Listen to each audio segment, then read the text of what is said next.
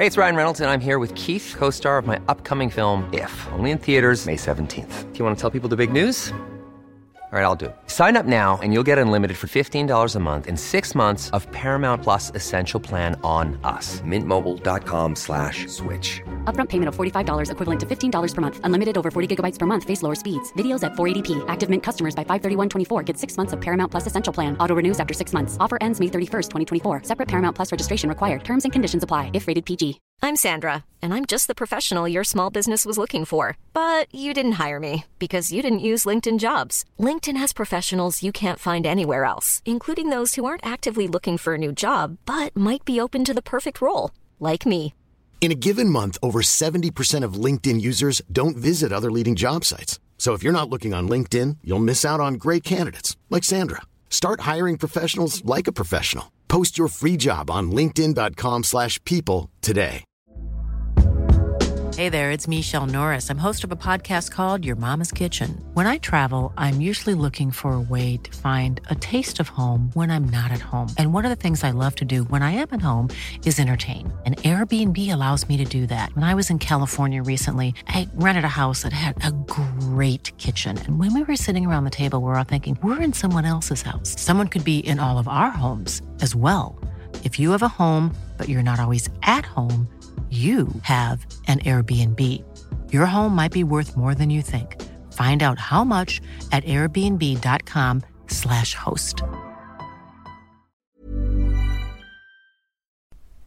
I'm very proud to say that this episode of Macabre London is brought to you by Audible. Get a free audiobook download and 30-day free trial at www.audibletrial.com/Macabre London. Audible has over 180 titles to choose from your iPhone, Android, Kindle or MP3 player, and I'll be recommending one of those books later on in the show.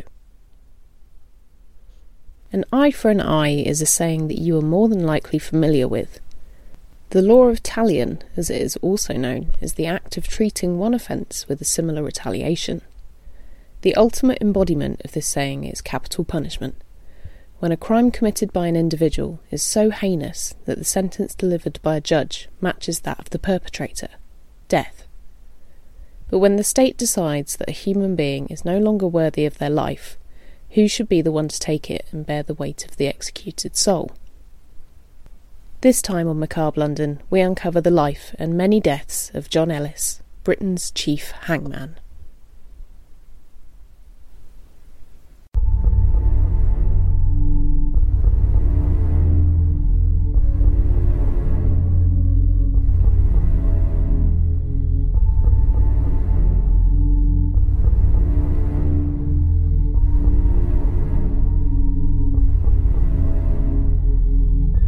London today is a bustling metropolis, an exciting place to visit and a somewhat safe place to call home.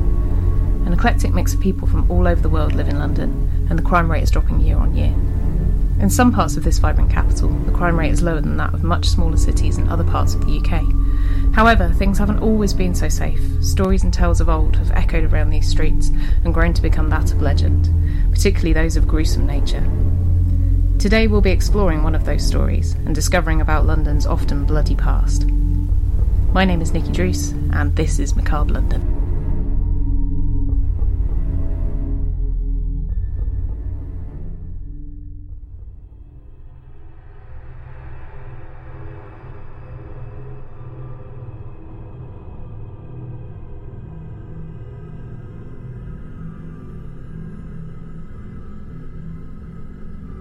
Throughout the history of London, punishment by execution was thought to be an effective deterrent to those who may be thinking of embarking on a life of crime, not conforming to society, or generally not upholding the beliefs of the most popular church at the time. Executions were carried out in their hundreds, and even thousands, for arson, theft, heresy, and even witchcraft. Before the reform of capital punishment in the early 1800s, the total number of crimes that could be punishable by death reached a whopping 220, and seemed that the abuse of power by the wealthy to abolish the poor had climaxed. People were being executed for crimes as minor as begging without a licence, stealing from a rabbit warren, and even darkening one's face with the intent of carrying out a crime. Not even committing the crime, just effectively dressing the part would get you sent to the noose. The most alarming crime on the list states that if a child displays recognisable and intentional malice between the age of 14 to 17, he or she must be executed. Now, I don't know how well behaved you were throughout your teenage years, but I know if I'd been around back then, I probably wouldn't have lived to tell the tale. At the peak of the Bloody Code, as it later became known, the deterrent of being executed for committing such small crimes didn't have the desired effect. And with an overwhelming amount of death penalties being handed out, with only 1 in 10 actually making it to the gallows, the risk seemed worth taking. The methods of execution developed over the years, from the initial practices of beheading, being hung, drawn and quartered, to being burned or boiled alive. But as civilization seemingly developed, its methods and reasons for delivering a permanent sentence changed exponentially. As time passed and attitudes changed, the death penalty was reserved for those considered to be the worst crimes of all. In 1861, the list of crimes that a criminal could be executed for was trimmed down to just 5: treason, arson in royal dockyards, piracy with violence, espionage, and murder. Hanging was decided upon as the quickest and most humane form of execution, and this was to be the only method used from then on.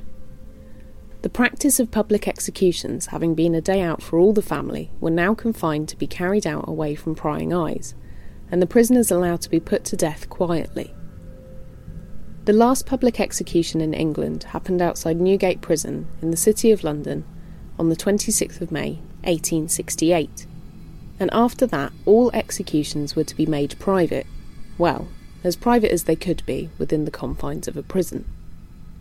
With the exclusion of all other methods of execution, hanging became a craft for those who were picked to step up to the worst job imaginable, and hangmen took pride in being able to deliver a swift exit for the condemned. You would think that those who applied to be hangmen may have accidentally signed the wrong piece of paper, and found themselves stood by a trapdoor with a lever without much clue of what they were about to do. But often hanging would run in the family, so to speak. The age-old, my dad was a hangman, and his dad before him, and his dad before him, etc., etc. But some people did actually just simply apply for the job. John Ellis was one of those people.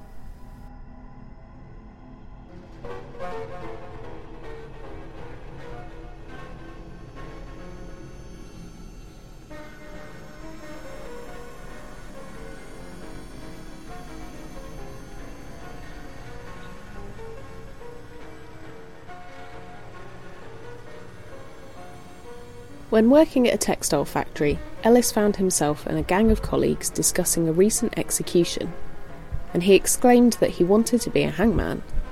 He said the compulsion and the thought came from nowhere, and that he'd always been a gentle soul who couldn't hurt a fly, in fact any animal, saying that he couldn't even bring himself to wring a chicken's neck when asked to by his mother.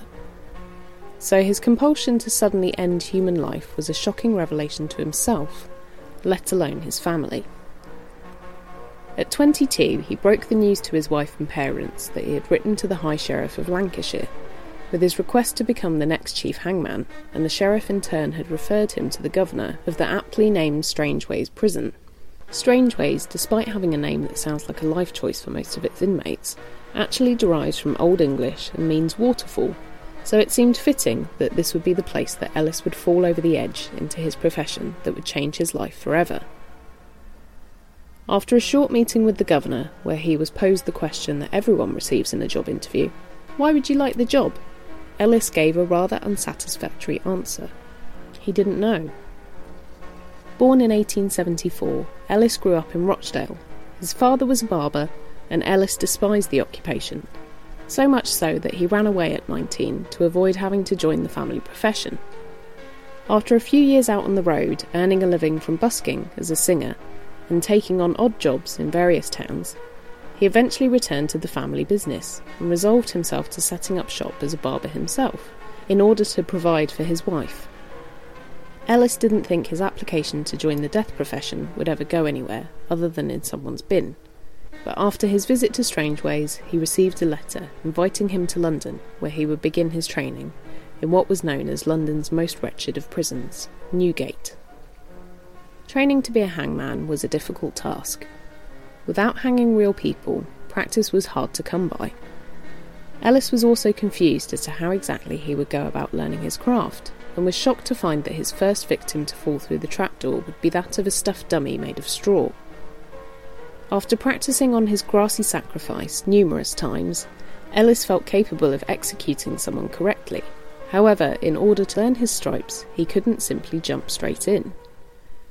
Becoming an assistant to a hangman was the preferred route, and with Ellis well aware that James Billington, the chief executioner at the time, getting older, he knew that if he put the hours in now, then his name might just be at the top of the pile to replace him when he retired. Ellis assisted with 32 executions before being given the ominous opportunity of taking senior responsibility for the first time. With great power comes great responsibility, and Ellis was soon about to find out how it would feel to have his conscience tested as the man in charge. The first to hang at the end of Ellis's rope was John Davis, a missionary to the Catholic Church. After John had made moves on one of his converts, Jane Harrison, who so happened to be a married woman, he became incredibly jealous, and even after leaving her partner, John was convinced she had been courting someone else alongside him. One day when his jealousy reached its peak, Davis snuck into the house of his beloved and slit her throat so deeply that she was seen by a neighbour stumbling out of her house, with her hands holding her head, which had fallen to one side. Jane Harrison died shortly afterwards, and with the help of some neighbours and passers-by, Davis was held until the police came to take him away. Davis didn't take long to receive the death penalty, and soon found himself waiting for his fate. Ellis was understandably nervous about his first solo dispatch, and in order to make sure everything would go off without a hitch, he was very diligent about his setup. After testing and retesting the trapdoors, checking the scaffold for any cracks that may cause it to snap or bend, he practised pinioning the arms behind the back and strapping the legs together of his new assistant, who must have wondered what he'd got himself into. After being satisfied that he could do this quickly and with no problems, Ellis set the final part of the scaffold together, the noose.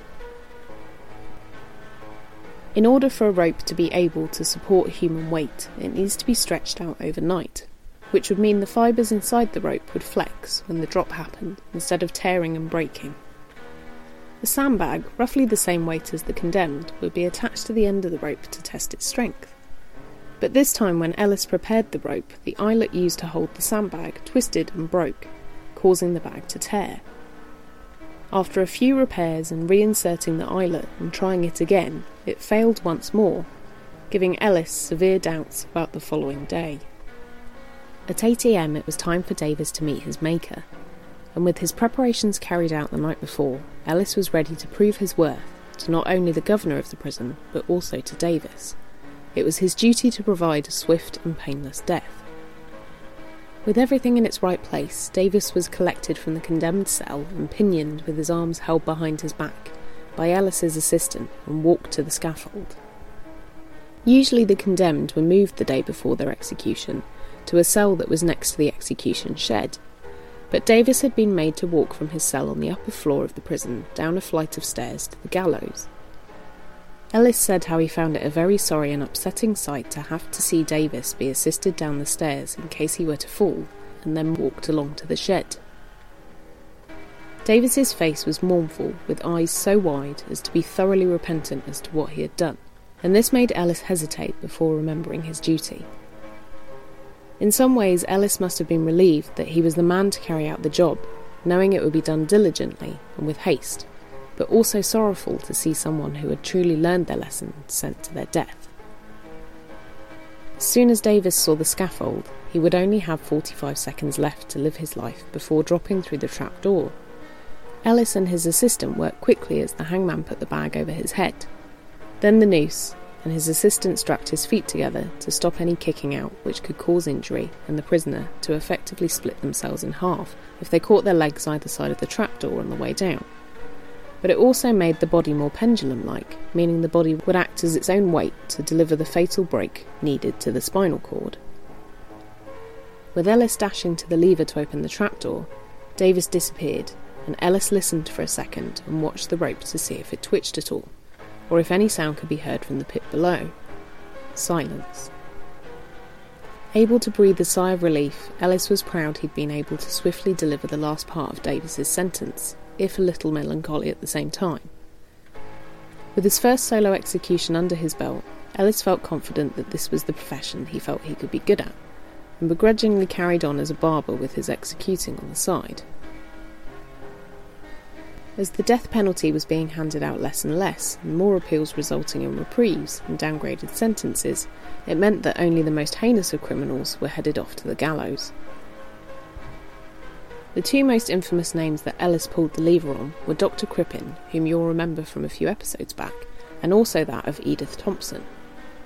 Thompson was sentenced to death after having been mixed up in a crime which many people believe she wasn't guilty of. When walking home one evening from a night out with her husband, the couple were ambushed. Shrieking to people for help, Edith soon noticed that they weren't simply being mugged. As she tried to find her husband in the darkness, she could feel he was bleeding, and soon after he died from fatal stab wounds to his chest.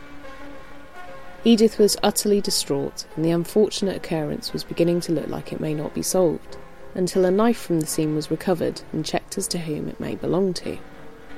In tracing the weapon, police managed to tie the knife to a Freddie Bywaters, a 19-year-old man who happened to be a close family friend of the pair. When tracking down and arresting Bywaters, the police found a bundle of love letters penned by none other than Edith, and from that point on, her fate was sealed. In court, the letters were read to the jury and stated how Edith had claimed to have tried to off her husband Percy several times before through various methods. One included poisoning his food, and another grinding up a light bulb and mixing it with mashed potato. But to Edith's dismay, the method she reportedly used never had any effect on Percy, and she resorted to alluding to Freddie that something drastic had to be done if the two were to be together long term. Reported to have been heavily influenced by romantic fiction and dramas of the day, Edith thought of herself as a heroine from one of these novels, and didn't charm herself to any of the court-goers who were to decide her fate. The judge thought she was overly dramatic, and the jury clearly found her an opposable character to which they took a dislike. During the trial, she was advised strongly by her defence to not testify. However, she went against this advice and gave a long, convoluted and confused version of events, which only led the jury to believe that she was even more guilty of the crime. Unsurprisingly, after a short deliberation, the jury found Edith guilty of murder.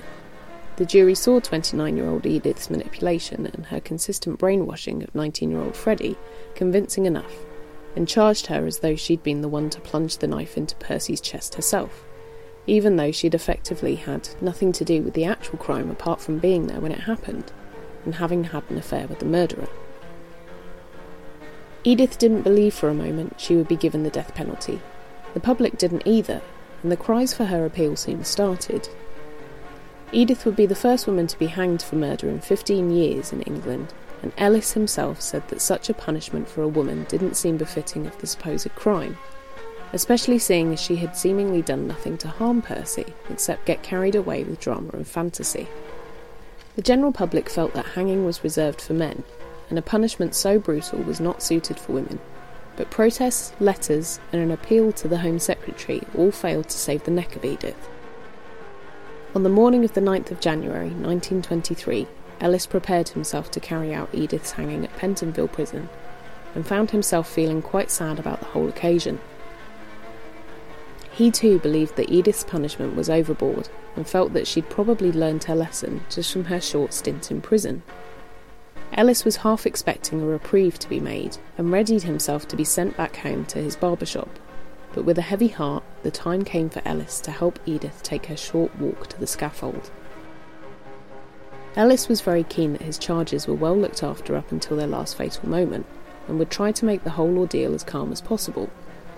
He would deliver a list of duties to the warders of the condemned in advance, so everything was to run as seamlessly as possible.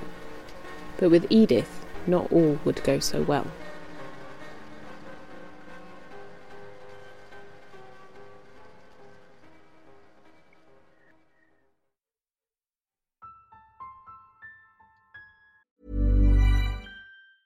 Hey, it's Ryan Reynolds, and I'm here with Keith, co-star of my upcoming film, If, only in theaters May 17th. Do you want to tell people the big news?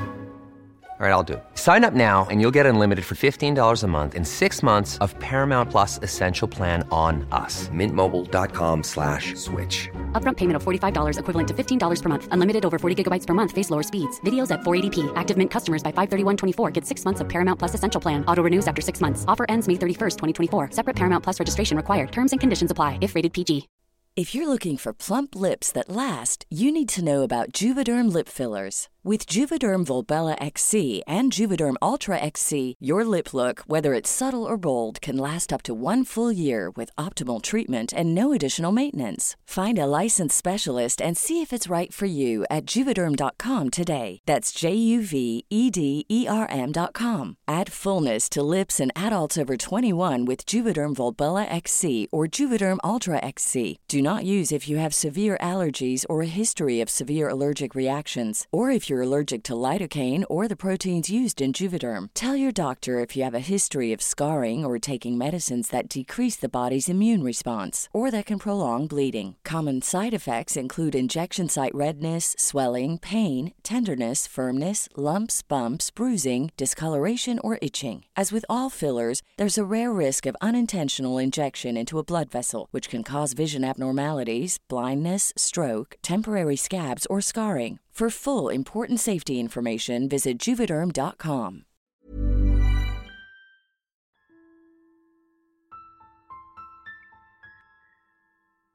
Delivering instruction to the 2 wardresses of Edith's, Ellis suggested that she have a large glass of brandy at around 5 to 9 to help her steady her nerves, but was instead allowed access to a whole bottle at around 8 a.m. and managed to drink quite a large amount of it by 8:30.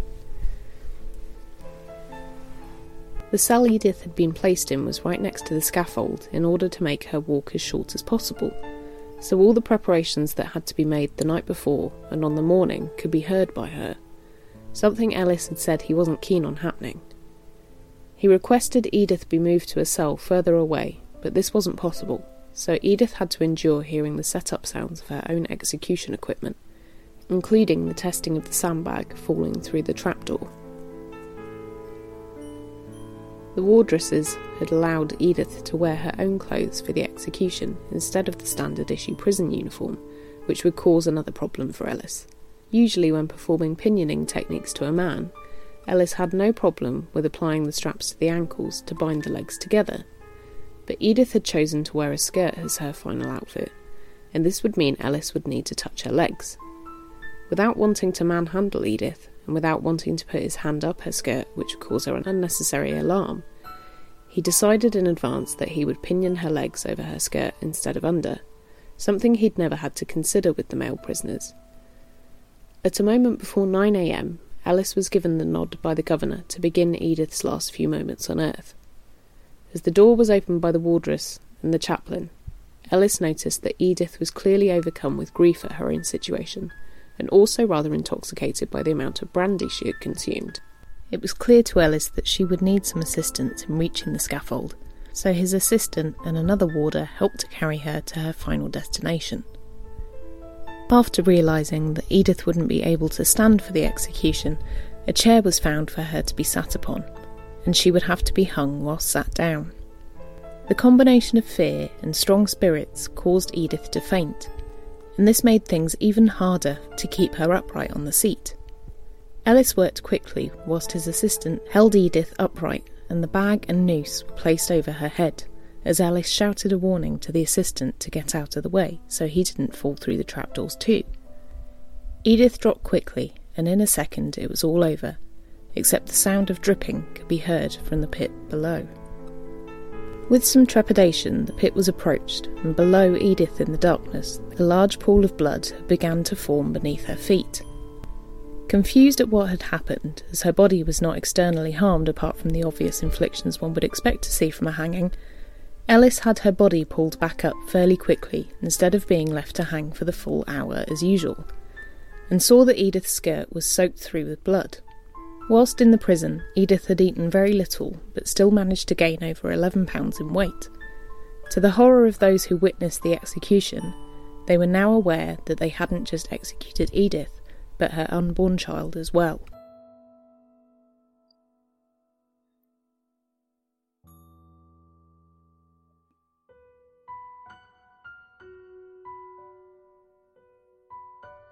The horror of Edith's execution got to Ellis.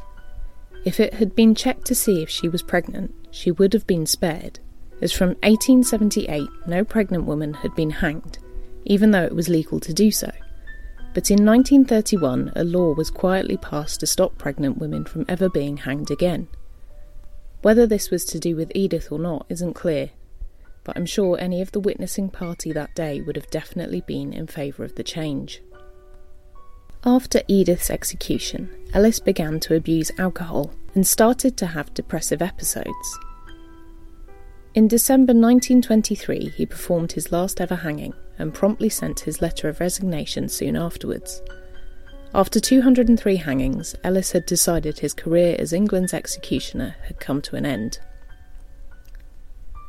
Ellis continued his barbershop business, but had become part of the cult of celebrity at that time, something he didn't wish to be. His notoriety meant that people would travel from all over the place to stand outside his barbershop, or in Ellis's words, sit in the chair with no need for a haircut but wishing to ask bothersome questions. Ellis quickly grew tired of his fame, and one evening after locking up his shop, he went home, sat in front of the fire and poured himself several large brandies to steady his nerves. He then made the decision that the only way things could get better was if he too faced the same fate as the prisoners that had fallen through the drop. In the early hours of the morning, with his family fast asleep, he drew a pistol up to his chin and pulled the trigger. Annie, Ellis's wife, heard the bang from the drawing room and rushed to find John sitting quietly, still in his chair, head tilted back, with his white shirt stained with fast trickling blood. Realising what had happened, Annie thought she might be able to help him, and was amazed to see that he was still alive, but slightly dazed and a lot drunk. The doctor managed to patch up John, but unfortunately for him, he was then arrested as a result of trying to commit suicide, something which was illegal at the time. Word soon spread that John was to be making an appearance in court, and people came from miles around and even paid to get into the courtroom on the day of his trial. Hundreds crowded outside the court, and upon John's arrival, fights broke out as people struggled to get a glimpse of this macabre icon. John appeared in court soon after his suicide attempt and still bore the wounds of his sorrow. His jaw was bandaged and his general appearance was unkempt, hair longer than usual and unshaved. He had the appearance of a man who was truly forlorn. As sentencing was passed, the judge asked John to promise he would not try to take his own life again, and that he would give up the drink in order to live out the rest of his spare life he had been afforded. John left the court and returned to his barbershop in Rochdale, and as soon as the new chief executioner was in position, he was afforded a bit of the private life he'd been trying to claw back from the public. But this didn't stop him from seeking out some strange attention over the next few years. Firstly, he began to write his memoirs with the aid of a ghostwriter, but the book itself wasn't published until 1996. Ellis felt that it was important to tell his side of the story and how he managed to cope with his conscience after his retirement. In a bizarre and strange career move, he also decided to do a piece of acting in a play where he would play a hangman and night after night pretend to hang someone on stage as the final act of the play. The show wasn't well received and closed very shortly after it opened, as it was deemed to be too harrowing for its viewers.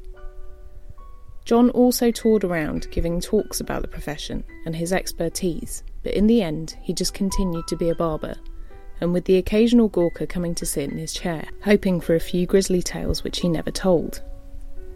As the years went on, the banality of his life started to take its toll on him, and John returned to drinking to make his life more interesting and to drown his demons.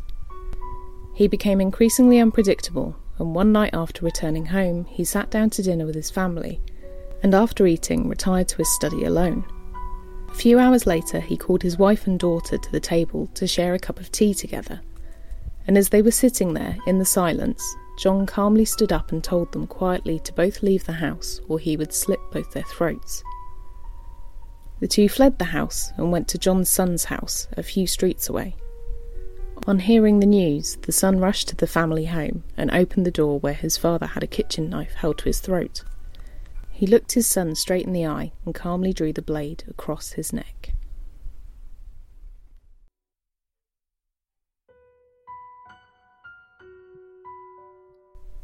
Over 400 people attended John's funeral, and he was laid to rest at St Mary's Church in Balderstone. No one from the prison service attended. Perhaps they were too ashamed to admit that the weight on John's conscience of the judicial practices he carried out on their behalf were what led him to his early grave. The death sentence for murder in Britain was eventually abolished in 1969, and in 1999 the death penalty in the UK was abolished altogether, with the signing of the 6th Protocol of the European Convention of Human Rights in Strasbourg. But who gets to decide what punishment is suitable for others, and is life imprisonment an equal punishment for a horrific crime? Should the prisoner get to choose their own fate of life or death? Or maybe rehabilitation and therapy are the answer? Who knows what may happen after Brexit when the protection of the European Union around human rights is lifted? Maybe the scaffolds that are now out of commission may see their sturdy structures and trapdoors dusted off and re-oiled, ready for their next victims, and a new chapter of bloody history may be born. No one knows yet, but if we see a return of the death penalty, then who could be Britain's next hangman? And would they end up going the same way as Ellis? Or could they pull the lever with a clear conscience and be satisfied with taking a life for a murder?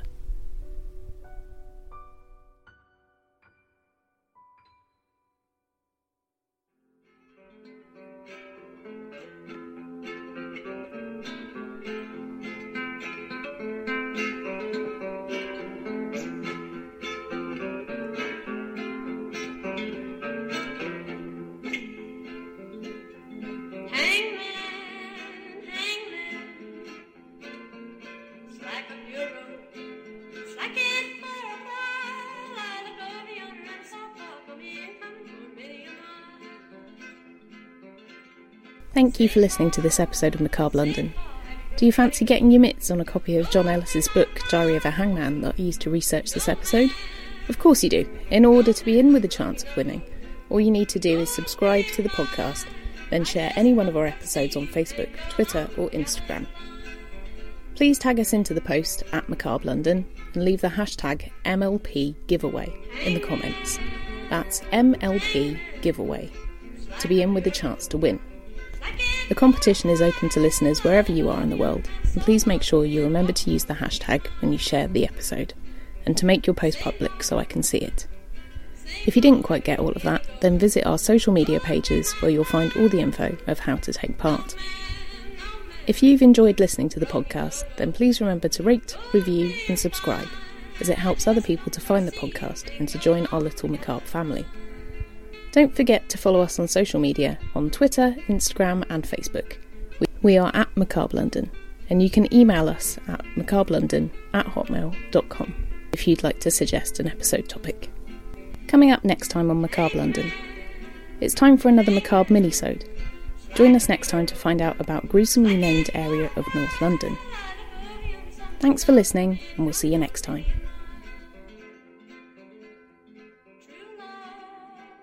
Macabre London is hosted on Acast, written, performed and created by me, Nikki Druce, with additional script editing by Neil Murray.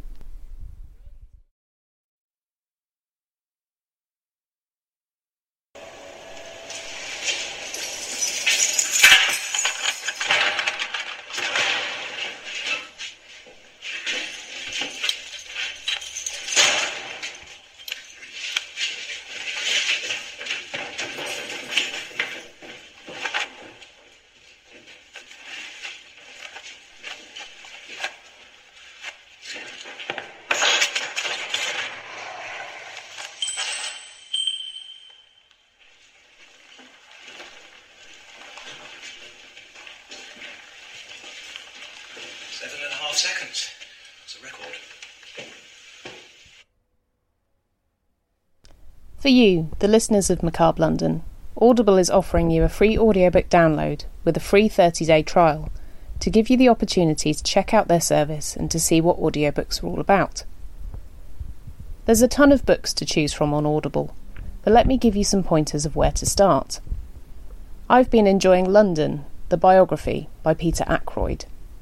Now, if you've ever seen this book in its physical form, you'll know that it's huge. It's too heavy to comfortably carry around in a bag, but with Audible, the beauty is no heavy books. London, the biography is broken up into manageable sections on Audible, so you can just listen to the chapters you're interested in, and you don't necessarily have to commit to listening to the 800-page book in full. I'm currently enjoying the section on Fire and Pestilence, read by Simon Callow, if enjoying is the right word to use. So why not give it a go? Of course, you don't just have to listen to history. If you fancy giving Harry Potter a listen, then that's all there too, and read by national treasure Stephen Fry. Or you may want to give Katie Price's new novel a go, but don't want to be seen reading it in public. Well, then Audible is just for you. To download your free audiobook today, go to audibletrial.com/Macabre London. Again, that's audibletrial.com/Macabre London for your free audiobook.